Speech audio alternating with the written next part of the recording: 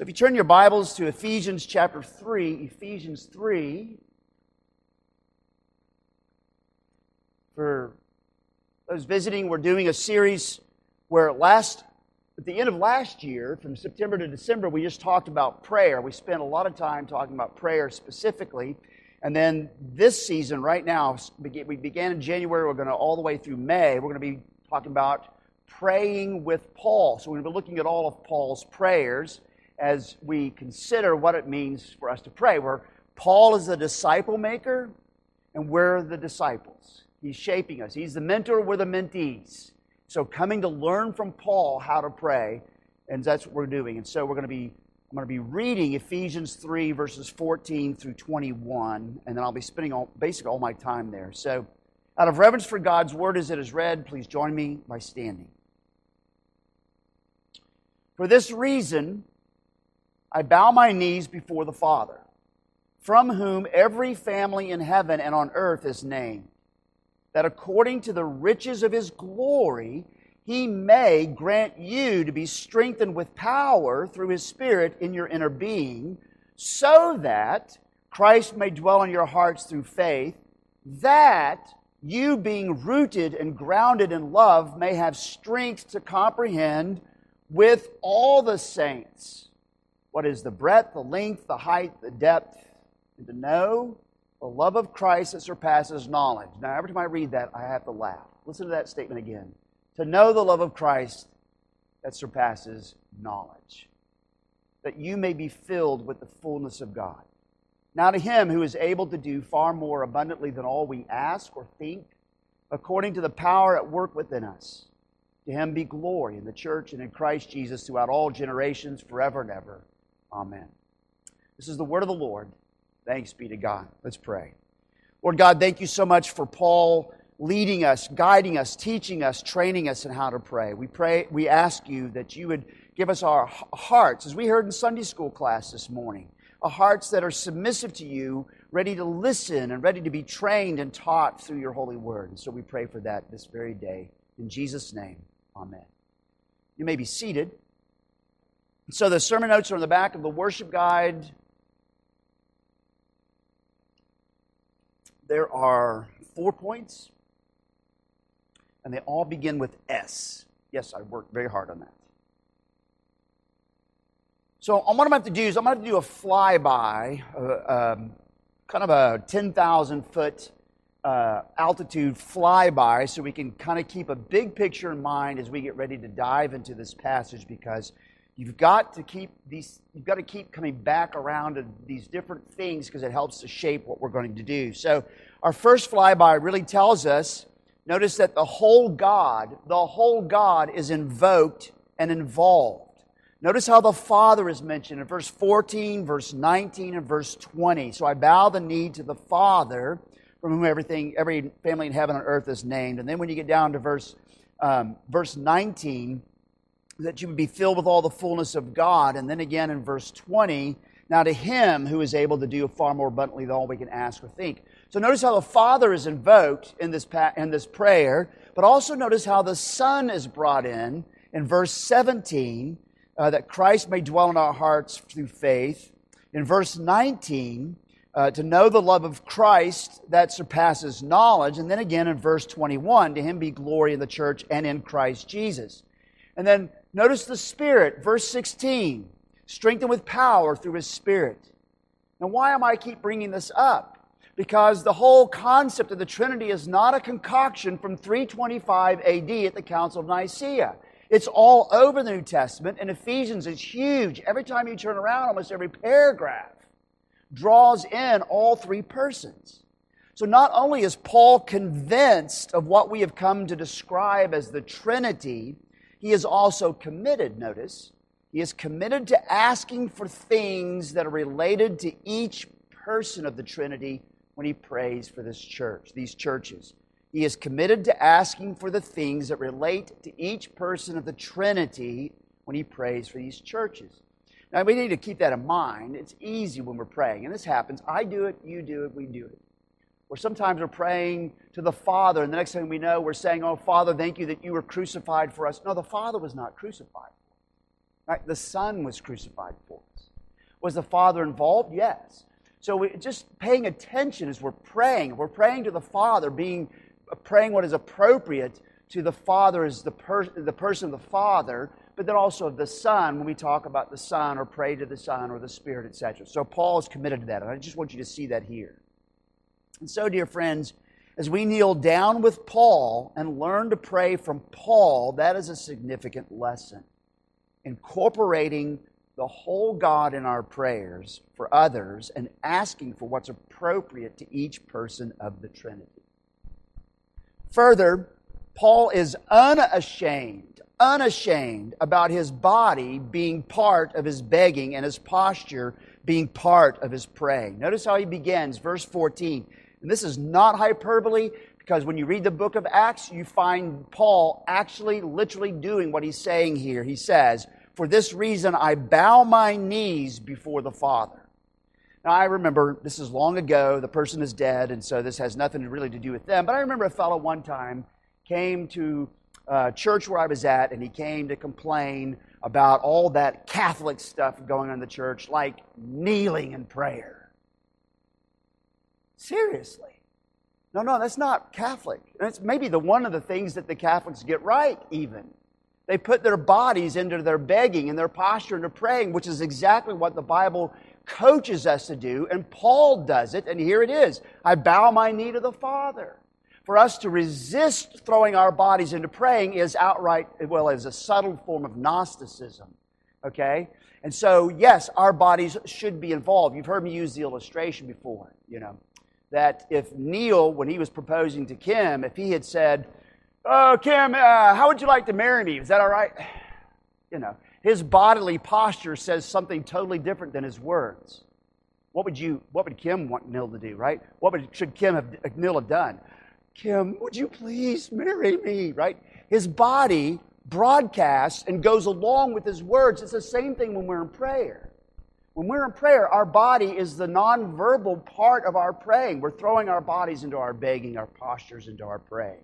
It's very biblical, it's very fitting, and it's very human. And God made us as humans. So there's what Paul does. He puts his body, he's unashamed to put his body into his begging. And so learning to pray with Paul means that we will need, on occasion, to kneel down with him. Next off, notice that all fatherhood, Paul is bringing out here, all fatherhood, which would include even the twisted and mangled versions of fatherhood, somehow reflect the Father's character. So he says, I bow the knee to the Father, from whom every family, keep an eye on that word, from whom every family in heaven and on earth is named. That's the translation in the English Standard Version. The Greek word behind family is patria. Patria, it literally means something like fatherhood, or it means something like fathered family. From whom every fathered family is named. Okay? Why am I bringing that up? Well, it shows that in some aspect, fatherhood does reflect, even the mangled versions in some way reflects God's fatherhood. But also it's already preparing us for the family aspect of this prayer. From whom every fathered family is named. Well, let's go on then. Notice lastly, when Paul begins this section, he says, for this reason. For this reason. So he's pulling in everything that has happened already. He's already stated in chapters 1 through 3. You have to try to keep this in mind when you read Ephesians, that Ephesians breaks into two parts, the first 3 chapters and the last 3 chapters. And I think that you will find that chapter 1, verse 15 gives you the outline when he says, for this reason, because I have heard of your faith in the Lord Jesus Christ and your love toward all the saints. That's almost an outline for the book of Ephesians. Chapters 1 through 3, because of the grace of God, the rich, abundant grace of God, this is our faith in Jesus Christ, chapters 1 through 3. And then chapters 4 through 6 is almost completely about the love we have towards the saints. And so I think that works good. And so this prayer is at the transitional moment in this letter when Paul is moving from our faith in Jesus Christ to the love that we have for all the saints, and it will show up in this prayer very richly. And so it should come as no surprise then that this prayer is drawing in chapters 1 through 3, but it is moving towards chapter 4 through 6. And it is all about, to take the phrase out of the middle of the prayer here, it is all about being rooted and grounded in love. Prayer is all about being rooted and grounded in love. Okay? So here's the beginning point. The first point is this: strength by the Spirit. This is the very first thing he prays for. Strength by the Spirit. He actually says that you be strengthened with power through His Spirit in your inner being. First off, it's a prayer for power. And we read from Exodus chapter 9, and you remember that God says to Pharaoh, the reason why I'm keeping you standing is I'm going to display my power as I bring these plagues upon you. So you have a sense of what that power looks like, and that's what Paul is praying for. That you will be strengthened with Exodus power. You'll be strengthened with the power that God exhibited there in the 10 plagues. I almost said 12 plagues, sorry. That made me heretical. Anyways, it's a joke. But the power that was exhibited in those 10 plagues, that you'd be strengthened by God's power through the Spirit, okay? In fact, this request, that you be strengthened with power through the Spirit, this request takes us back to the earlier prayer in Ephesians. Those of you who were here 3 weeks ago may vaguely remember chapter 1, but that's our call to worship. The prayer in chapter 1, that's our call to worship, where Paul prays for power for these people. You remember, this is what he says: that you'd have the eyes of your hearts enlightened, that you may know what is the immeasurable, the unmeasurable, the unfathomable greatness of His power toward us who believe, according to the working of His great might. If you remember the rest of that prayer, the working of His great might is displayed in Christ who was crucified, in His resurrection and ascension, so that you know what power Paul was praying for. But notice that, the immeasurable greatness of His power. Do you remember I had a tape measure up here, didn't I? Remember that? I put a tape measure up here. I said, this is measurable. I can tell you the distance from here to here. When Paul is saying the immeasurable, that means there's no ruler, there's no tape measure anywhere that can fathom the greatness, the extensiveness of God's power. And Paul is praying for them to know the immeasurable power, the immeasurable greatness of God's power toward you who believe. And here's Paul back at it again, praying that they would receive the power of God through the Spirit. So it's immeasurably great, and its power is what he prays for. But notice it's not power against us. It's not power to oppose us, His people. Rather, he says in chapter 1, it's power toward us who believe. Power on our behalf, power on our benefit, in our benefit. And so he's praying for it again here. Again, as I quoted John Calvin last time, let me quote him again. Paul wants the Ephesians to contemplate the power of God so that they will not be discouraged by their own weaknesses. Paul wants them to contemplate the power of God so they're not discouraged by their own weaknesses. And so here he is again, coming back to saying, I pray for you that the power of God through the Spirit would fill you. But then notice that this power is tied to the Spirit. Because again, as I said 3 weeks ago, that the way to know the Father better is by the donation and by the involvement of the Spirit of wisdom and revelation. So the Spirit plays a very significant role inside of God's sacred family amongst us. Let me give you 3 samples just from Ephesians, okay? So flip over very quickly, hold this passage, but look over at chapter 1, verse 13. Notice how Paul puts this in chapter 1, verse 13. In Him you also, when you heard the word of truth, the gospel of your salvation, and believed in Him, were sealed with the promised Holy Spirit. Notice how the Holy Spirit is the seal that says in some way, these are mine, these are God's children, these are the ones who are united to Christ. He's extremely important in that regard. The seal that we belong. And then Paul, if you go back and look at chapter 2, verse 18, when Paul was talking about Jewish believers and Gentile believers, he says in chapter 2, verse 18, after he talks about Christ being our priest, he says in chapter 2, verse 18, For through Him, through Christ, we both have access by one Spirit to the Father. How do we get access to the Father united to Jesus? It's the Spirit who makes us, who brings us to the Father. Jesus opens the way, the Spirit brings us on the way. Let me say it again. Jesus opens the way, and the Spirit brings us on the way. Do you hear how important the Spirit is? He is extremely important, and that's why Paul is praying for them to have this power through the Spirit. Then if you look again in chapter 2 at the last verse, verse 22. In Him, in Christ, you also are being built together into a dwelling place for God by the Spirit. Here's how we have God. We have God by the Spirit. And notice it's the picture of us as a church. Knit together, or excuse me, I used that phrase this morning. Built together, right, as a temple, as a dwelling place of God together. Not just individually, but together.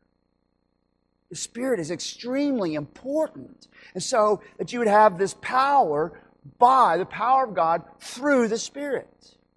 My friends, as you think about this first prayer, strength through the Spirit, who do you know? Who do you know that needs the power of God as they wrestle again to resist sin, or maybe as they wrestle and fight to overcome depression? Do you know someone who needs us praying, "Oh Lord, may they be strengthened with power through the Spirit"? Does anybody know anybody? Yes. Thank you, thank you, thank you. There are people, and even in our presence, and even we would love people to pray for us that way. What a great prayer. What church do you know needs the power of God through the Spirit? You see how important? Yeah, somebody pointed at our church. That's right. There you go. That's great. We do. And so this prayer is extremely important. No wonder Paul used it. Every church needs the power of God through the Spirit. Okay? So, but also we must have the sojourn of the Son. And that's verse 17. The sojourn of the Son, the dwelling, the staying of the Son, the abiding of the Son. So as you look at verse 17 there in chapter 3, notice that Paul goes on to say, so that Christ may dwell in your hearts through faith. Notice that the vehicle here of Christ dwelling in our hearts, the vehicle is through faith. It's by our receiving and resting upon Him alone as He is freely offered to us in the gospel. You heard all about that this morning. But it says through faith, but notice that the aim is that Christ may dwell in your hearts. That Christ may dwell in your hearts. That Christ may dwell. Think about that word. That Christ may live in our hearts. That Christ may sojourn in our hearts. Does anybody here dwell in a house by any chance? Do you sojourn in a house? Yeah. I mean, we live there. We know the nooks and crannies of it. That Christ may dwell in our hearts through faith. That He would be here abiding. We would know it. That we would grow in that. So the sojourn of the Son is His prayer. But the sojourn of the Son is related to the Spirit. That you receive power by the Spirit so that Christ may dwell in your hearts through faith. You may receive the power of the Spirit in the inner being, in the inner man, so that Christ may dwell in our hearts through faith. Notice that the Son, the sojourn of the Son, is related to the Spirit who makes it happen. The Son and the Spirit are on the same team. They're not at odds with each other. The Son and the Spirit are on the same team. They're not at odds with each other. Sometimes amongst Christian circles, it's almost hinted that I need the Holy Spirit. I have already had Jesus, but now that's not enough. That's not enough to have Jesus. I need to go one step further and really have all these experiences with the Spirit. But the reality is that the Spirit and the Son are on the same team and they work together. You have the Son, it's because of the Spirit. You have the Spirit, it's in the Son. Does that make sense? The two go together. You can't separate them and even pit them against each other. You just can't do that. The Son and the Spirit on the same team. And so John Calvin noticed, quote, there is no way of receiving the Spirit without Christ, just as there is no way of receiving Christ without the Spirit. So, my friends, who can you pray for so that they will come to be satisfied with the sojourn of Christ? Who do you know that needs to come to be satisfied with the dwelling of Christ, and praying for them for that in that regard? Maybe what church can you think of, or what missionaries can you think of who need to be growing in the satisfaction of the sojourn of Christ? Especially as you think about missionaries, it's a very lonely business, often out in foreign fields and other places. And sometimes they will tell you that they felt abandoned. They felt abandoned by the churches, which made them feel abandoned sometimes by God. Who doesn't need someone praying for them that they would be satisfied with the sojourning of Christ? And yet things get a bit beefier. I want you to think this through with me. If Christ is in our hearts, that means then that Christ dwelling in you weaves and interlaces you to others whom Christ is dwelling in. Did you hear that? That if Christ is dwelling in your heart, that's going to weave and interlace you with others in whose heart Christ dwells. That's extremely important, and that actually fits with where Paul is taking this prayer and the rest of this letter. In other words, Christ can't be shattered. Christ can't be splintered. Christ can't be fractured. Christ can't be fragmented. That's going to mean then that if we're praying for Christ to dwell in people, in one another, then we're going to be praying for, here's your third point, the span of love. And that's verse 18 and 19. We'll be praying for the span of love. And here's how he puts it. He goes on to say, in the rest of verse 17, all into verse 19, that you, being rooted, after he's prayed for Christ to dwell in your hearts plural, that Christ would dwell in your hearts through faith, that you, plural, you together, being rooted and grounded in love, may have strength to comprehend with whom? All the saints. Are you picking up already what's coming out? With all the saints. You may comprehend with all the saints what is the breadth, the length, the height, the depth, and to know the love of Christ that surpasses knowledge, that you may be filled with all the fullness of God. Notice the span of love. And so this love is love upward. It's love for Christ, but it is also, and it's already here, it's love outward. It's love for one another. It's not one or the other. It's both and. Here's what I mean. We want to be rooted and grounded in love for Christ, knowing the love of Christ for us. Well, that's going to include then being rooted and grounded for love for one another, for whom Christ died and in whom Christ dwells. Does that make sense? We want to be rooted and grounded in the love of Christ, His love for us and our love for Him. But that's going to include being rooted and grounded in our love for one another, for whom Christ died and in whom Christ dwells. Does that make sense? Okay. I know it's late at night and everything. Just stay with me. But this is huge. This is a significant point. Remember what we've been saying all along as we've looked through the New Testament letters and the importance of Christian love for one another, how it is a top drawer issue. And here you have it already. It's already here again, and it's part of Paul's prayer. So let me move on with this then. In fact, what Paul intimates is that for us to fathom the span of this love requires all the saints. That's what he says. It requires all the saints. Because to know the love of Christ, His love for us and our love for Him, to know the love of Christ is beyond our limited creaturely capacity. Notice it says, know the love of Christ that surpasses knowledge. It is impossible for us to fully know fully know the love of Christ because we're limited. Right? We're limited. And His love is part of His divinity as well. I mean, it's unlimited. It's unknowable in that sense that it surpasses our knowledge. And so it requires all the saints to be part of it. It's in comprehending the love of Christ, which is incomprehensible, that we then become open to being filled with all the fullness of God. That's what he goes on to end verse 19 with. It's as we grow in this incomprehensible love of Christ, knowing the love of Christ with all the saints, knowing the love of Christ with all the saints, that we become open to be filled with all the fullness of God. Maybe another way to put it is, instead of it being me and Jesus, the Bible is all about we and Jesus.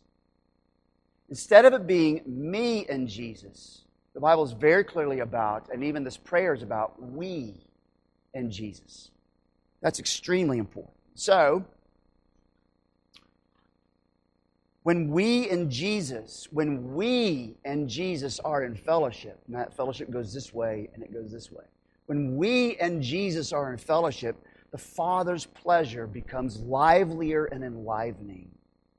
So, my friends, who can you think of that has struck out on their own? They've meandered off, living as if it's only me and Jesus, that you could be praying for. Lord, they need to know what is the incomprehensible love of Christ with all the saints that passes and expands beyond their ability to comprehend. They need to be plugged in. I put it in my prayer this morning, as a matter of fact. I was quoting John Calvin, that people that we were praying for that aren't believers, they'd come to faith in Christ, they'd come to believe and trust the Word of Christ, the unchangeable truth of His Word, and they'd be brought into the fellowship of His church, outside of which there is no ordinary possibility of salvation. That is a John Calvin statement. It comes up in the Westminster Confession of Faith. Think about that. That is a we and Jesus statement. Who do you know needs to remember it's we and Jesus, not me and Jesus? Right? And we live in a time, think about COVID. COVID brought it all out very nicely for us. Thank you. That we're a highly individualistic society, and so it's been really hard getting people to get out of their slippers on Sunday morning and their bathrobes, to get them back into church. It's been difficult. Lots of churches have struggled with it because we live in a me and Jesus kind of culture. Actually, it's me and whatever. But for the Christians, it's a me and Jesus culture. And who do you know that you need to pray for? That they'd be recaptured by the we and Jesus. Okay, I've said enough. I'm beating a dead horse there, sorry. What denomination of Christ's church doesn't need us praying with Paul for them? That there would be this comprehending the incomprehensible love of Christ with all the saints. And so then, the span of love. And when we pray with Paul, notice verse 20 and 21, we have strong assurance. Strong assurance. And here's how he puts it, and it's almost a doxology as he comes to the end, but it's a very fitting part of the prayer. Now to Him who is able to do far more abundantly than all that we ask or think, according to the power at work within us. To Him be glory in what? In where? In the church and in Christ Jesus, throughout all generations, forever and ever. Amen. Notice the strong assurance. The strong assurance is simple and it is social. It is simple and it is social. Here's the simple part. It's there in verse 20. Now to Him who is able, there's very simple. He is able to do far more abundantly than all we ask or think. What a good reminder. He is able to do. Doesn't mean He always does, but He is able to do far more than we ask or think. And he's also referring to this prayer, that God is able to take this prayer and do far more than even Paul asked or is thinking of. To Him who is able to do far more abundantly than all we ask or think.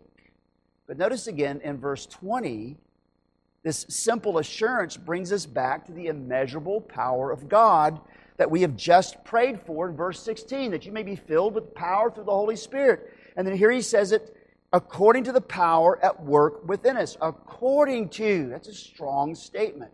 According to the power. The power in us that God is working, God often uses to answer prayers like this one. Notice verse 20. He's talking about God answering prayers.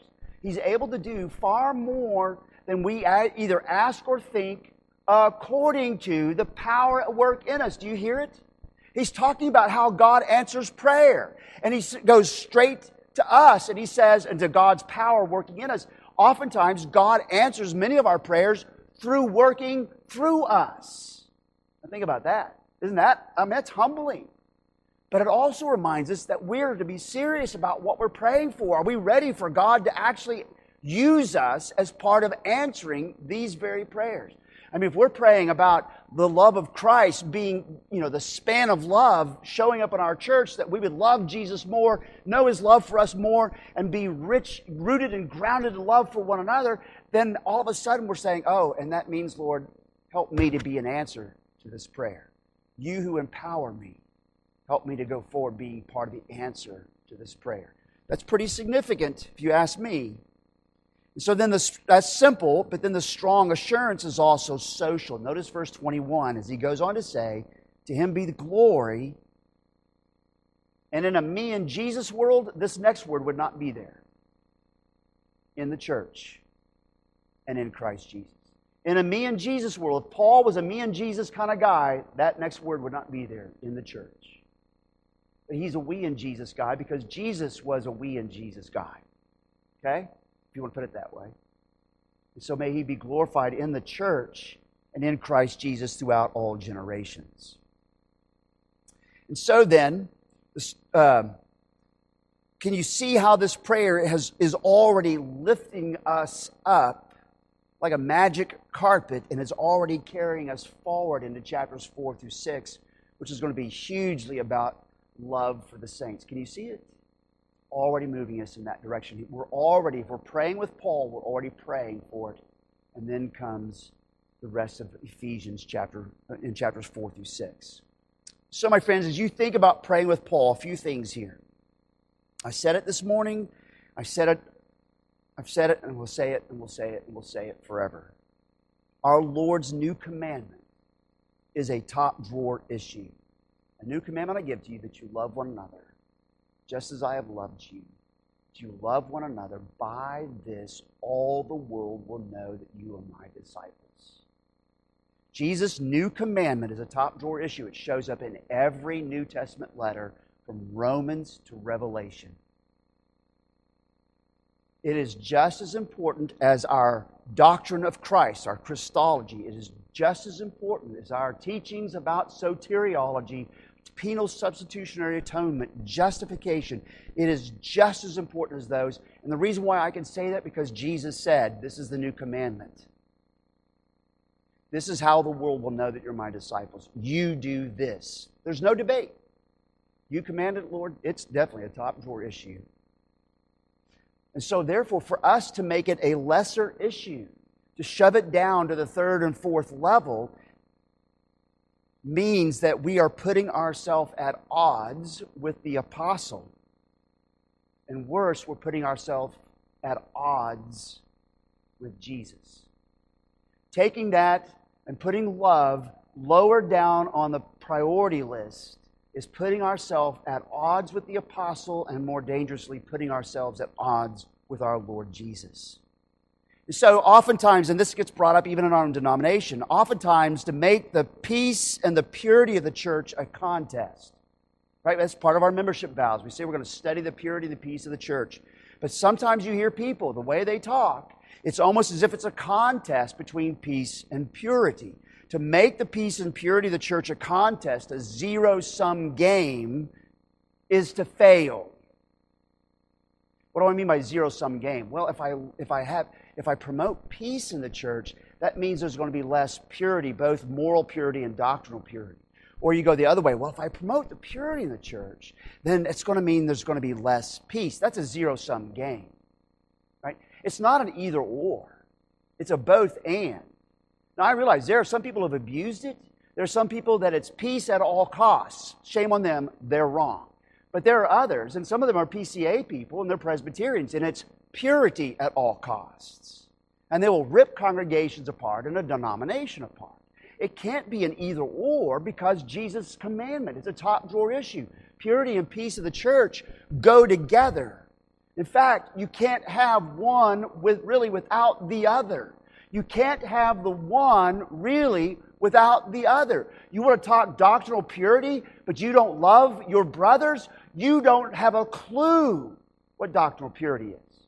You want to proclaim justification, but you don't understand what love of brothers means, then you don't understand justification. It's just that simple. You can't have the purity and the peace of the church. You got to have both. You can't have one or the other. It's a very biblical concept. The two go together. And so it's peace and purity, purity and peace. Neither of those is more important than the other. But also, going further as you look at this and thinking about application, coming back and thinking about the power of God. Power of God. The immeasurable power of God that is toward us. It's really important. And my friends, I'm not saying that it's the worst time in world history because I don't believe that. I don't even think it's the worst time in all of Western history. But I will tell you this. We are at a significant moment in Western history where the inmates have taken over the institution. We're at a significant moment in Western history where the power of God needs to be displayed beautifully. Where the power of God needs to be working in us together masterfully. We're at a crucial moment in Western history that we should be praying, chapter 3, verse 14 through 21, all the time for one another. Where the power of God works together in us masterfully, we need God's help. We need the help of the Father, the Son, and the Holy Spirit to powerfully be at work in us so that we can be both a body of believers who are growing and grounded and rooted in the love of Christ together, but also that we can grow in the bountiful love for Jesus and for His people in a way that is an answer to our very prayers. We need the power of God at work in us that we may become the answer to our very prayers for these things. Now notice it's not a self-sufficient, self-serving way of answering, but it's a Spirit-sufficient, Christ-serving way of being an answer to these prayers together. And so, dear friends, let us kneel down with Paul and let us learn to pray. Let's pray. Oh, Father, we bow before you. You from whom every family, every fathered family in heaven and on earth is named. And according to the riches of your glory, we pray that you would grant us. You would grant us. You would grant those who are on our hearts. You would grant us to be strengthened with power, like you exhibited that power in the Exodus when you set your people free. That we would be strengthened in power through your Holy Spirit in the inner being, so that Christ may dwell in our hearts together through faith. So that we, being rooted and grounded in love, may have strength to comprehend with all the saints what is the breadth and length and height and depth. To know the love of Christ that surpasses knowledge. So that you would fill us with all of your fullness. We ask this, Lord, because we know that you are able to do far more abundantly than all that we ask or think, according to the power you work within us. And so to you be the glory in the church and in Christ Jesus throughout all generations, forever and ever. Amen. So I'm going to ask you to turn in our hymn books to hymn number 616, thinking about the power of God, leaning on the everlasting arms. Let's stand and sing 616.